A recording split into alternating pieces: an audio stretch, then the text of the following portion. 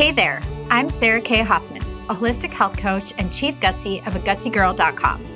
I went from bloated, gassy, and infertile to living my best life with a strong microbiome and a very full house. On this show, no topic is too stinky to discuss, and everything can be broken down into practical, digestible takeaways. So grab a cup of bone broth, veggie broth, or a soothing golden latte if you prefer, and come along as I show you how the number 2 might just be your new number 1. Hello, thank you for joining me for episode 72 of the A Gutsy Girl podcast. I am Sarah K. Hoffman, aka A Gutsy Girl, your host for this show. In case this is your first time hanging out on the show with me, welcome. I am the founder and chief gutsy of both agutsygirl.com and guthealingsupplements.com. I started going back to review a ton of information regarding leaky gut. In case you're new here, I wrote the Leaky Gut Meal Plan back in 2019, so now I'm taking the time to record a whole series on it for the A Gutsy Girl YouTube channel. Anyways, one of the things I was caught up on this week is the fact that leaky gut affects the entire body in many different ways. One of these ways is through infections. In the Leaky Gut Meal Plan, I state, the most common causes of GI infections are Candida overgrowth, small intestinal bacterial overgrowth, other known as SIBO, and intestinal parasites. There are also other less common causes such as the Epstein-Barr virus, EBV, and Lyme disease. And this leads me to today's conversation, SIBO. Another conversation around SIBO. Listen, I know that it is likely that if you are listening today, your gut too is leaky, aka more permeable than it is meant to be. And if this is the case, then you too might be battling with a gut infection like SIBO. In fact, I cannot count the number of people in the gutsy community who have SIBO and leaky gut, or SIBO and Crohn's disease, or SIBO and Hashimoto's, etc. So I wanted to provide yet another angle to the SIBO conversation. Back in 2021, I wrote about this emerging virtual way to GI healthcare called OSHI. What they are doing in the gut healing space to work with people virtually is truly incredible. And so today I wanted to bring on one of their RDs to chat all things SIBO, the FODMAP diet plan, recipes, and an integrated approach to gut healthcare. Here is more on today's guest. Caitlin Wojciechowski, MS, RD, LDN, is a registered dietitian with 10 years of experience in the field of dietetics. Caitlin joined OSHI Health to be able to make a bigger impact on those struggling with GI illnesses. Caitlin is passionate about the whole person, integrated care OSHI Health provides, and is committed to empowering members with the tools needed to navigate their diets with confidence. In addition to care delivery, Caitlin's focus areas at OSHI Health include building a robust nutrition program based on evidence-based practices, developing resources to support members in achieving their nutrition care goals, and supporting in team operations. Caitlin earned her bachelor's degree in nutrition and dietetics from Rutgers University and completed both her dietetic internship and master's degree in nutrition at St. Elizabeth University. Prior to joining the team at OSHI Health, Caitlin worked in an outpatient setting, providing medical nutrition therapy to patients with a variety of health concerns. Please welcome the lovely Caitlin to the show. Welcome to the A Gutsy Girl podcast, Caitlin. Thank you so much, Sarah. I'm really excited to be here. I am so excited to have you as well, and I'm just really looking forward to it. So just to get started, if you want to share with the audience a little bit more about yourself, who you are, and what you do. And then if you just want to share a little bit about why you chose gut health as your main area of focus in your practice. Sure, I would be happy to. So you know that I'm a registered dietitian, and I have been practicing as a dietitian for almost 10 years now. As far as my interest in gut health is concerned, this is something that dates back all the way to my undergraduate and graduate work, where I really just found the topics of gut health and particularly the gut microbiome to be so incredibly fascinating. So I really had a significant academic interest in those topics, and I still do today. It's just so fascinating what we've learned so far. And I think there's so much, right, that's yet to be explored that we will learn in the future. It's a really fascinating area. Back in my education, many of the research projects that I took on, I focused around these areas because I just found them to be incredibly interesting. Fast forward a few years after that, several years into my career, I started working in an outpatient nutrition counseling setting. And it was there where I had the opportunity to interface with a number of people with really varying health concerns. But it was in that setting where I started to have the opportunity to interact in a one-on-one capacity with more and more individuals who had a digestive health concern. And it was really there where my passion for working with individuals with gut health concerns was born. It really was incredibly profound to me to see the significant impacts that nutrition can make for someone who has a GI concern. And not just from a health standpoint, right? Of course, we know that nutrition and diet makes a huge impact from a GI health and GI wellness standpoint. But quite frankly, it also makes a huge impact simply from a quality of life standpoint, right? We know if someone is dealing with GI symptoms day in and day out, that can take a huge toll. So seeing the impacts that nutrition could make in this population is really what drew me to be so passionate about working with this population from a clinical standpoint. And that really kind of brings me where I am today here at OSHI Health. So I had the opportunity to join the team at OSHI almost 3 years ago. And in my time at OSHI, I've had the wonderful opportunity to work with an entire care team of GI providers and countless individuals who have a wide variety of digestive health concerns. And I've had the pleasure of assisting them in curating nutrition plans that really fit best for their unique circumstances. So it's really been very rewarding for me. And I'm so excited to be here with you today talking a little bit more about that. Awesome. So did you ever have any of your own gut health issues, or were you just one of those people that was super fascinated by the gut microbiome? That's a really good question. So to be honest with you, my interest in gut health came much earlier in the process than any personal digestive health issues I have ever experienced. But ironically, since I have started specializing in GI, I actually have encountered some GI struggles of my own. And I think that's just fuels the passion even more, to be honest, and makes me feel even more strongly about the care that we try to deliver at OSHI because I see the difference that it can make. I love when passion and experience and all the things kind of, get meshed into one, and you are the living, walking example of what you practice and preach. Yeah, it really kind of brings another level to it. Okay, so you had mentioned OSHI, and we're going to be talking a little bit more about OSHI right now before we get into some more specifics around the FODMAP diet and different things that you do in your day-to-day practice. But to the extent of OSHI, OSHI is a virtual healthcare. So where are you physically located? And do you only work with patients virtually? Do you have any kind of in-person practice? I'm just curious about that whole thing as well. Yeah, that's a great question. So personally, I am located in Rhode Island, but our care team is spread all over the country, and OSHI delivers care that is fully virtual. We are currently practicing in 18 states across the country. Wow, that's a lot. So the first time I wrote about OSHI was in 2019. I can't remember exactly when they fully launched. I don't think it was much sooner than that. And so the fact that they're already in 18 states seems like a lot. Yeah, we have expanded quite a bit since launching a few years ago. Okay, so tell me a little bit more about what OSHI exactly does and how you ended up working for them. Like, why did you walk away from a different type of practice in order to go work with the OSHI team? So I'll start with just explaining a little bit more about what exactly OSHI is and what it does. So as you mentioned, Sarah, OSHI is a fully virtual integrated digestive health clinic, and we work to provide really convenient and personalized care to individuals who are living with GI conditions. We diagnose and treat a wide variety of GI conditions as well as chronic symptoms.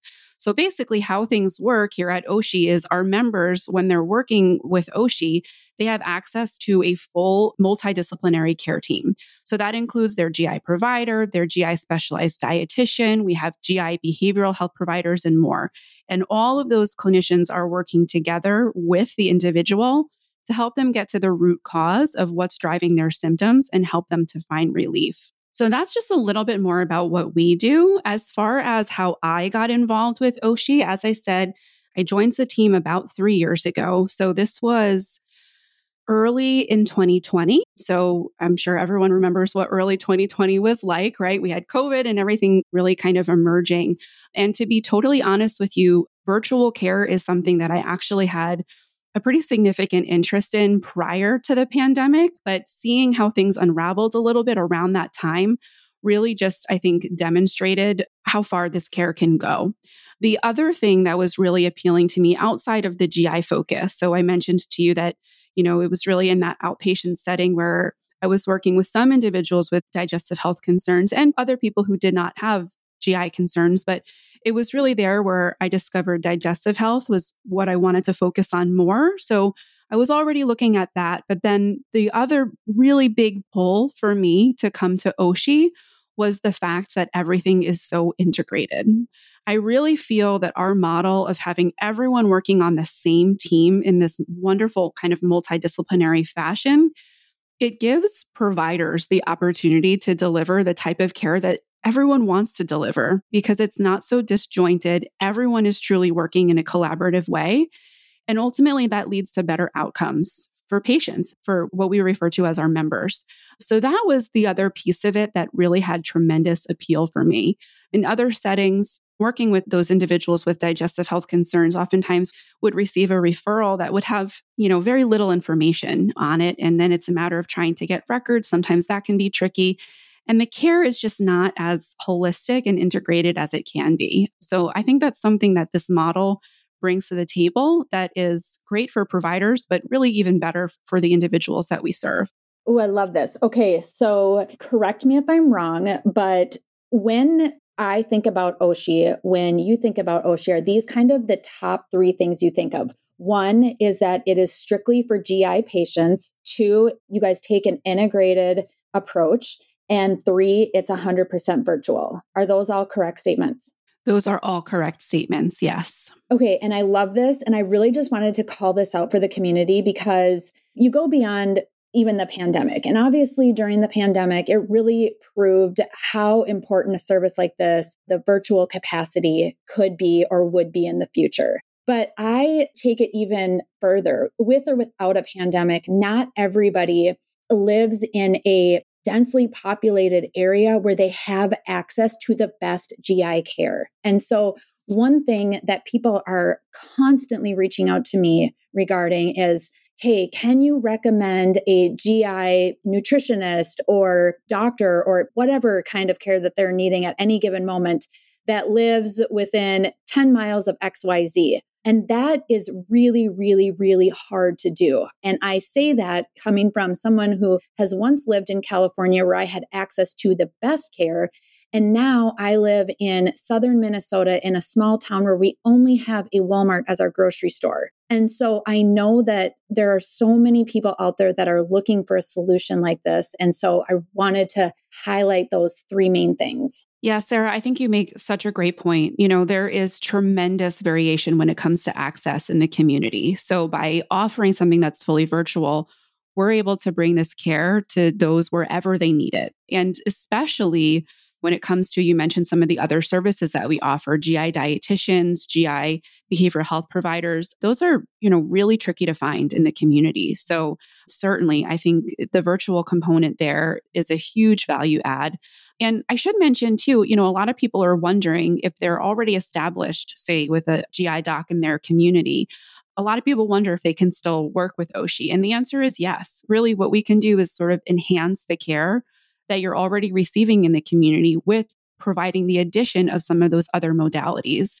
And we do that in sync with your local community provider. So that can certainly be done as well. Good to know. Okay, so let's get into some of the nitty-gritties of your daily practice at OSHI. Many of the Gutsy community have SIBO, or they suspect they do, or they have been told that they have IBS and to consider a low FODMAP diet. So I want to just start this part of the conversation off with explaining in your own words, what exactly is the FODMAP diet?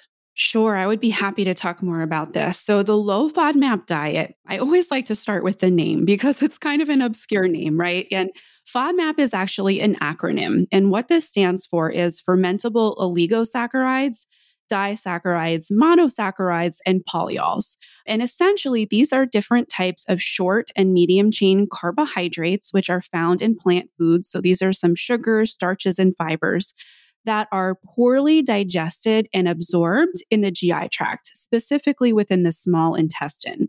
So, what happens to someone who has a FODMAP sensitivity, basically, if we eat a meal that contains a lot of FODMAPs, those FODMAPs wind up in our stomach.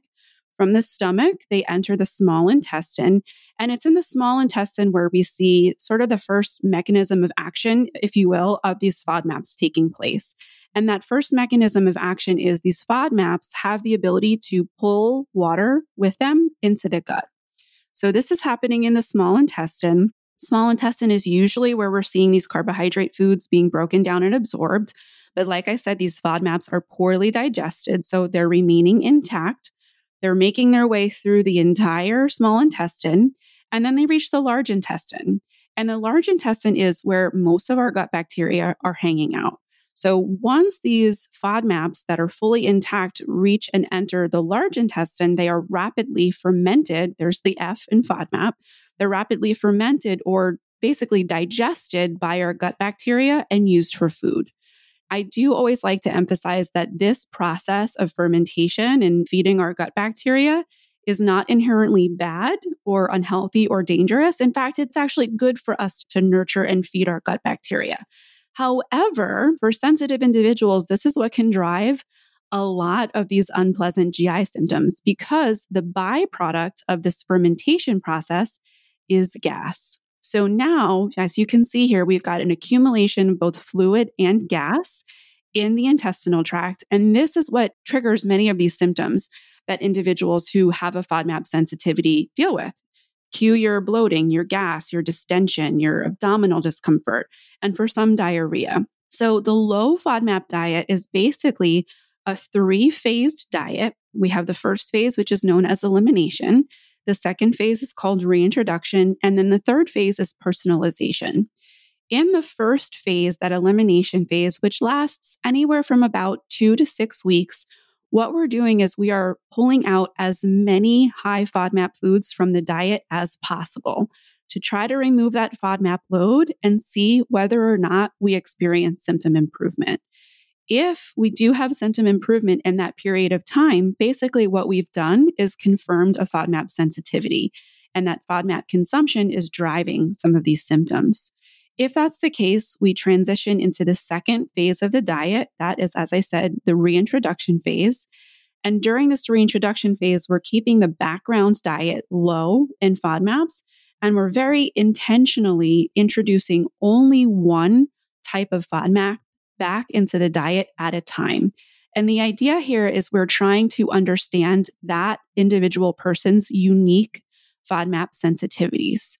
So generally speaking, everyone who responds to a low FODMAP diet is going to have their own unique set of FODMAPs that they are, maybe really sensitive to, FODMAPs that they're maybe moderately sensitive to, and then there could be types of FODMAPs that don't bother them at all. So that's the type of information we're looking to learn in that second phase. Once we complete the reintroduction phase, we work into that third and final phase of the diet, which is known as personalization. And basically, in the personalization phase, we're taking everything that we learned in that second phase and we're applying it to the diet to offer that person a really individualized, personalized diet that has reintroduced the well-tolerated FODMAPs in order to give them a diet that is as liberal as possible while still offering them symptom control. So that's kind of an overview of how the low FODMAP diet works. this is a really wonderful, clinically validated tool to help get symptoms under control. It has been studied most thoroughly in the IBS population, and research has demonstrated that about 50 to 70% of individuals who have IBS will have some sort of symptom improvement on the low FODMAP diet. But with all of that said, it is important to note that this is a pretty nuanced diet, that for anyone who has taken a look at what it entails, it's really not intuitive. So this is where I think partnering with a GI specialized dietitian can make a world of a difference in making this process a little bit easier to actually implement in the real world. Can I just say, I think that this last question that I posed to you, you have answered it probably the best that I've ever heard it described and explained. I'm trying to figure out why that is, because I have had Dr. Nirala Jacoby on my show as well. But I think the way that you broke everything down was really super easy to understand. And I am just really appreciative of how you did that and how you just shared that with us. So thank you. And I really echo everything that you said and the ways that you broke it down. And I love that you take the approach of the 3-phase FODMAP instead of just arbitrarily saying, yes, let's do a low FODMAP diet. Let's see how long we can do it for, because like you said, there is nothing wrong with the bacteria in the large intestine. There's nothing wrong with high FODMAP foods. They're some of the best foods that we can eat. They're prebiotics, right? But there's a method and there's a way to go about doing it so that you heal, you feel better, and then you can resume a normal life. And I think you just did a great job at that. Having said that, since you obviously work with all GI patients, do you often tend to prescribe a FODMAP diet? And why or why not? So here at OSHI, we really work to take a very comprehensive approach to symptom management. And that includes looking at the relationship between someone's dietary intake and how they're feeling. So yes, the answer is yes, we do prescribe this. This absolutely can include supporting our members through the low FODMAP diet in situations where it's clinically indicated. So as I mentioned, the majority of the research on the low FODMAP diet has been done in the setting of IBS, and we see really, really great results there. So we certainly use this often in the setting of IBS, but there are other clinical applications that could be appropriate for a diet like this as well. So a few examples of that could include individuals who have functional dyspepsia. Also, sometimes we see individuals who have IBD or inflammatory bowel disease that we know the IBD is in remission, but the person is still reporting symptoms. So in those situations, we suspect that there could be an IBS overlap. In those situations, the low FODMAP diet might be considered as well. It can also be used in the setting of SIBO for symptom management. And then there's also newer research that has come out demonstrating that for individuals with IBS and GERD, the low FODMAP diet could be really effective for targeting those symptoms as well.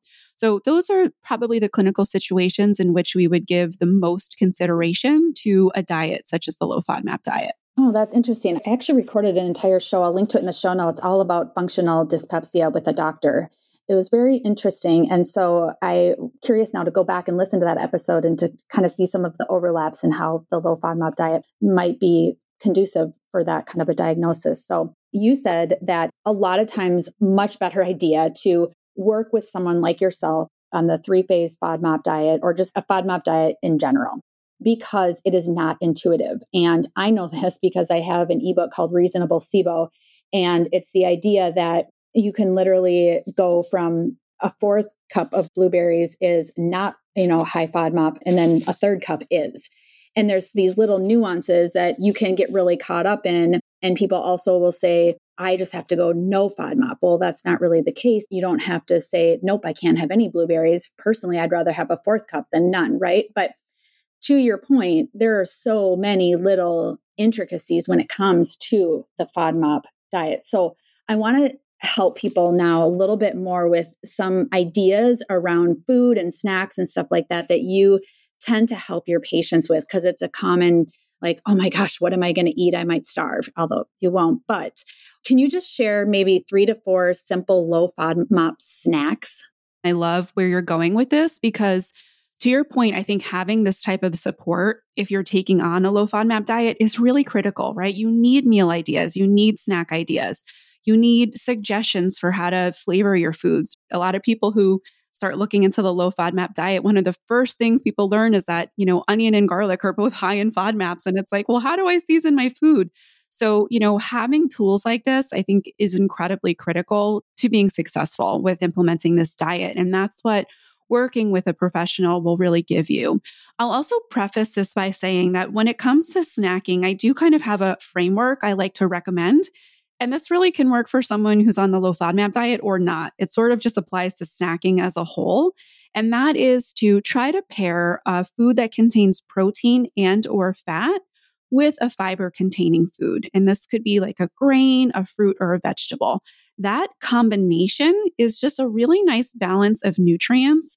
And it also will be really beneficial from a satiety standpoint, meaning that the snack is actually going to keep you full, right? I think we've all been there where maybe we just eat a couple crackers or a piece of fruit, and 30 minutes later, we're looking for another snack. So with that in mind, with that framework in mind, I can share a couple snack options that are low in FODMAPs. I thought I would maybe give a couple sweet options and then a few savory options just to kind of mix it up a little bit. So as far as the sweet options go, one option that you could consider is taking a rice cake as a base and then adding some nut butter on there, maybe about a tablespoon of almond butter. That's your source of some healthy fat and a little bit of protein. And then slicing up half of a banana and having that on top. That's another one of those sort of nuanced foods where the portion size really matters. Another sweet snack option could be making your own yogurt parfait. Lactose is a FODMAP, so we would be choosing a lactose-free yogurt. Personally, I love to go with a lactose-free Greek yogurt because it's a little bit higher in protein, will keep you full longer. And then you can top that with about a third of a cup of raspberries. Some chia seeds will bring you some extra fiber, protein, and even some omega-3s to the table. And you can drizzle that with some maple syrup for a little bit of sweetness if you'd like. Changing gears a little bit into considering some savory options, these are really straightforward and simple, require almost no preparation. So the first one could be some gluten-free pretzels and a naturally lactose-free cheese. Cheddar and Swiss cheese are both naturally lactose-free, so those could be great, quick, and easy options. And then the second option could be something as simple as 2 clementines and 1 or 2 hard-boiled eggs on the side. Again, pairing that plant-based, fiber-rich food with a protein source to really keep you full longer. I love those. Those are so simple. And it's funny because the first one that you mentioned was rice cakes. And I once wrote this thing all about rice cakes and 15 different ways to basically make your rice cake a vehicle and topping it with things that you had mentioned. And so many people, they always question, but the rice cake isn't healthy. It's like the rice cake is a vehicle. It's not good. It's not bad. It's low FODMAP. And you can put whatever you want on it to boost the nutritional content of it. But it's just so funny how people can get hung up on really little details when it's like, okay, well, the goal here is low FODMAP, something that's sweet, and you added the healthy fats and a little bit of banana. So go for it. Yeah, precisely. It's such a great vehicle and, it's convenient. It's non-perishable. I think it can be a really, really nice option for someone going through something like this. Love it. Okay. Do you have a favorite low FODMAP recipe or recipes that you might want to share? Sure, Sarah. I can do maybe one option that could be suitable for breakfast, and then we can talk through one that might be appropriate for lunch or dinner. And so keep in mind that when we're talking FODMAPs, these are short and medium chain carbohydrates. They're only going to be found in plant foods. So your animal-based proteins are always going to be completely FODMAP free. A breakfast option that you can consider, eggs are a great, completely FODMAP free, high quality protein source. And you could consider doing like a Mediterranean inspired omelet, starting with your eggs, of course, as a base, 2 or 3 cherry tomatoes that you can quarter and add right in there. Sliced olives are another great addition that really bring a lot of flavor to the table. And then feta cheese. That's another low FODMAP cheese that can be added here. Could do a little bit of a garnish with some parsley and then have a slice of a sourdough toast or a gluten-free toast on the side to balance things out with a whole grain carbohydrate. And then for a suitable meal that could work nicely either for lunch or dinner, personally, I love salmon. And again, this is another protein source that is completely FODMAP free. So you can really season the salmon to your liking. I usually keep it pretty simple, just some salt, pepper, olive oil, bake it in the oven, and then serve it on the side. Again, we want to consider not just that it's low FODMAP, but we want to consider that it's a nicely balanced meal. So I would recommend pairing something like this with, again, a whole grain carbohydrate source or starchy vegetable, and then a non-starchy vegetable. So quinoa or brown rice could work really nicely as that carbohydrate source. And then something like this, maybe some bok choy and sauteed oyster mushrooms might go really nicely as well. Oh, that sounds delicious. Can you tell I'm hungry? I'm like, oh, these are great. I don't even eat low FODMAP anymore. I don't need to. But I'm like, these are just really delicious meals. I love taking salmon when I bake it or broil it and doing exactly what you do, but then also squeezing some lemon on it or even sometimes some orange. It's really good. Fantastic. Yeah, that can definitely be added here and it would still be low FODMAP. Thank you for those awesome ideas. I know that the food thing is always so hard for people when you've just been, I used to have SIBO, but like really, really severely to the point where I had to do B12 injections to my stomach when I was first diagnosed. And so I remember being on the other side of this coin and just feeling so miserable. But yet, here's the thing with SIBO is that you also are not absorbing anything. And so I was constantly hungry. I felt like I could eat a 10-course meal and 5 minutes later I was starving. And so you're always like, okay, what can I eat that's not going to make me miserable? It's like a catch-22, right? So I really appreciate when people are able to give some other thoughts and ideas to inspire people.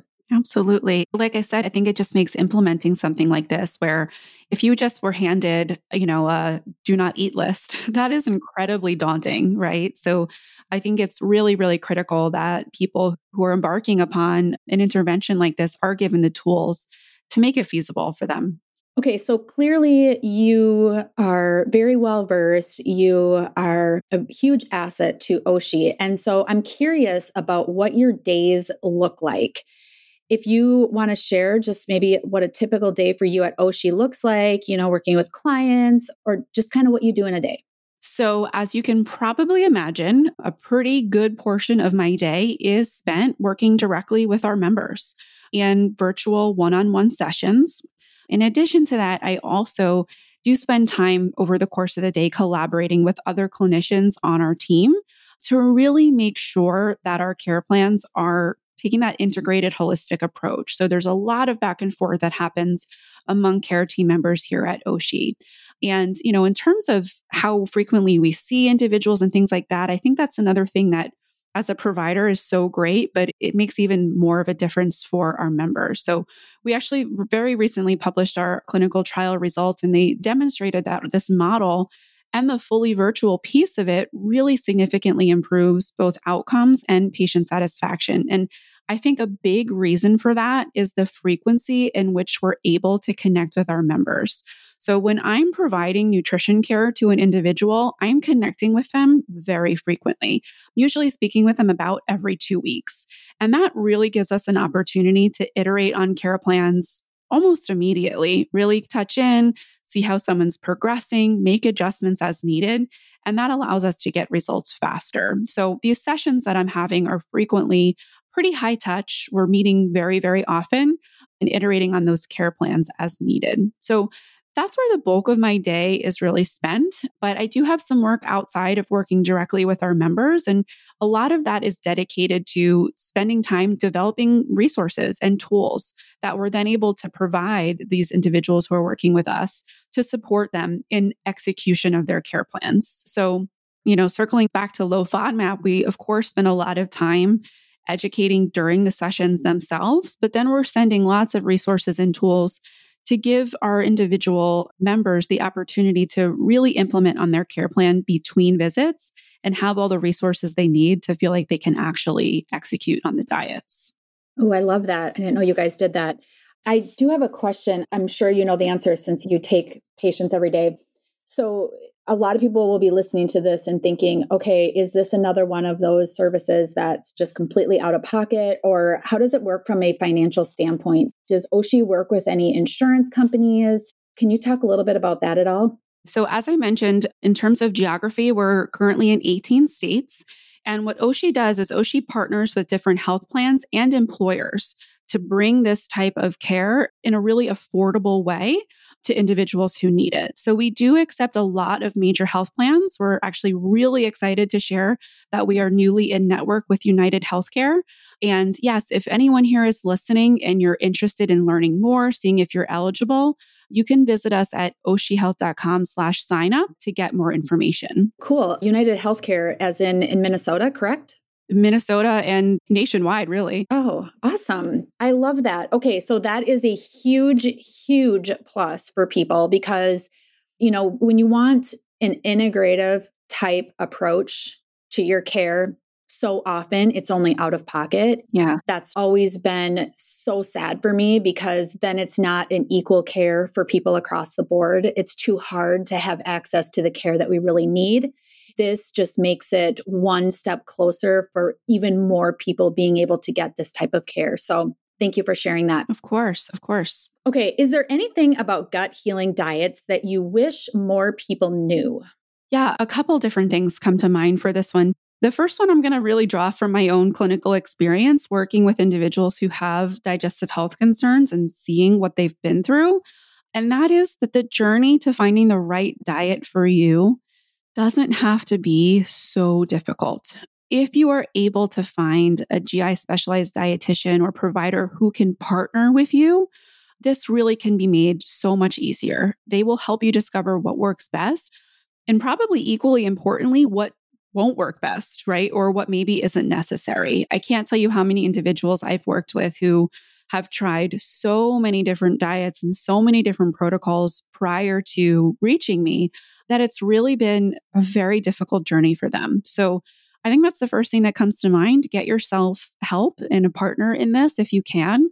The second thing that comes to mind for me, and this is coming from a dietitian who obviously I feel very strongly about nutrition and the impact of nutrition, but I always like to encourage people to keep in mind that diet is one extremely important piece of the puzzle, but it's oftentimes not the entire picture.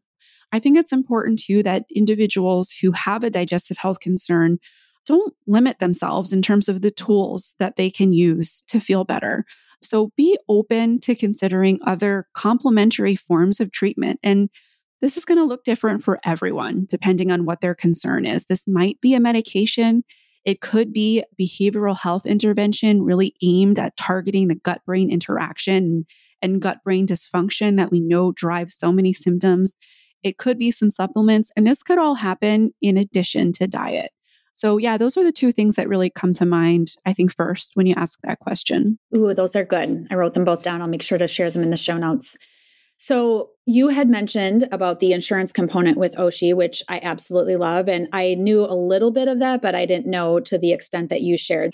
I've obviously learned through you so much more about OSHI, but what do you think is one thing that you love about OSHI personally, but that most people don't know? I think I've shared a few things I love already, really the integrated approach being one of them. But I think what's important for people to know and they may not realize is our goal is truly to get to the root cause of your symptoms. And then we create a custom treatment plan based on what we think is going on.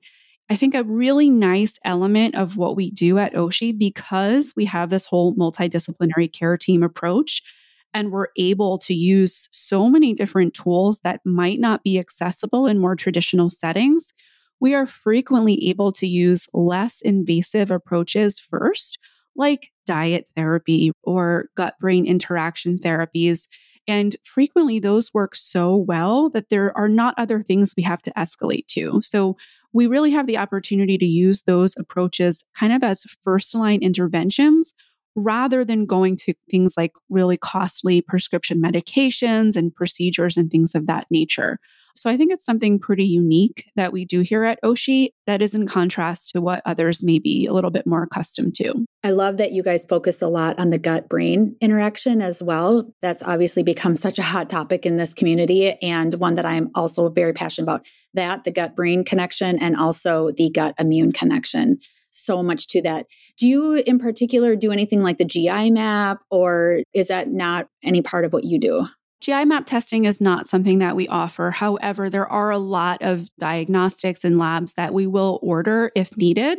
I'm actually glad you asked that question because that's, I think, another thing that comes to mind for people when they think about us being fully virtual. Occasionally someone might need a procedure or go in for blood work or something like that.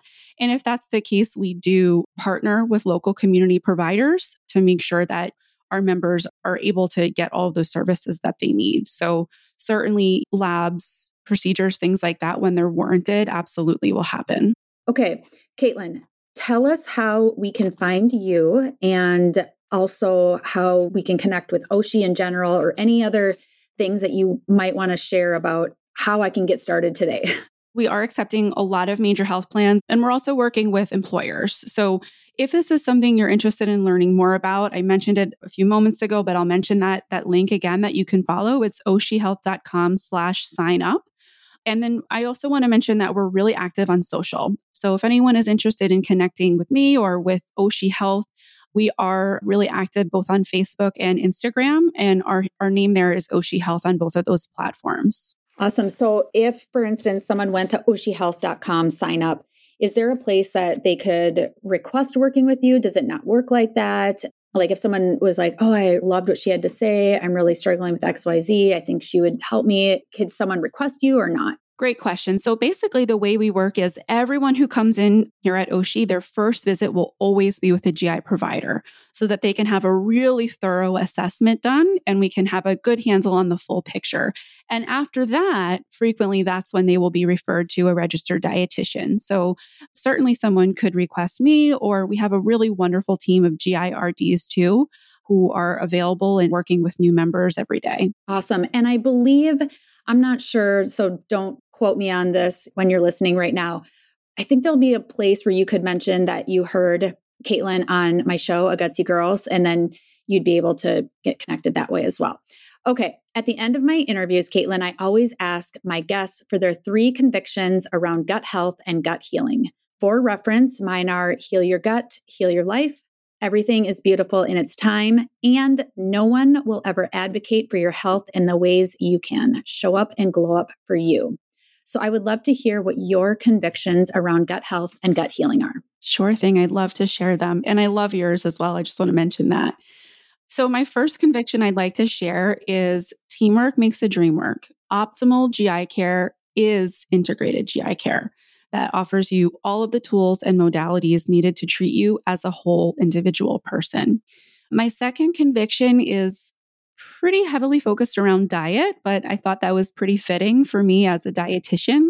And that is when it comes to dietary restriction, less is more. What I mean by that is research has demonstrated that a diet that includes variety, especially a variety of plant foods, is best for the gut and for the gut microbiome. But when you're dealing with GI symptoms, it is so incredibly easy to kind of find yourself going down this rabbit hole of restriction after restriction that ultimately leads to a diet that is quite the opposite of one that includes a lot of plant variety. So keep that in mind. And, if you can find a professional to help you with this, go ahead and take advantage of that.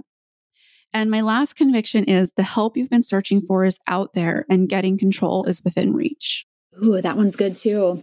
I really love your number 2 one. When it comes to dietary restriction, less is more. My previous episode that I did with a guest, she's a doctor, and she said one of her goals every day or every week is to get in 50 different types of plant-based foods. And I absolutely love that. I am very diet agnostic, so I don't believe in any one diet, but I do believe that the more diversity that we can have, the better in the long term we can be. Obviously not when we're symptomatic, but in the long run. So I love that so much. Absolutely. I couldn't agree more. All right. Thank you so much for joining me today, Caitlin. And to you out there, thank you for joining us. I will see you again next time.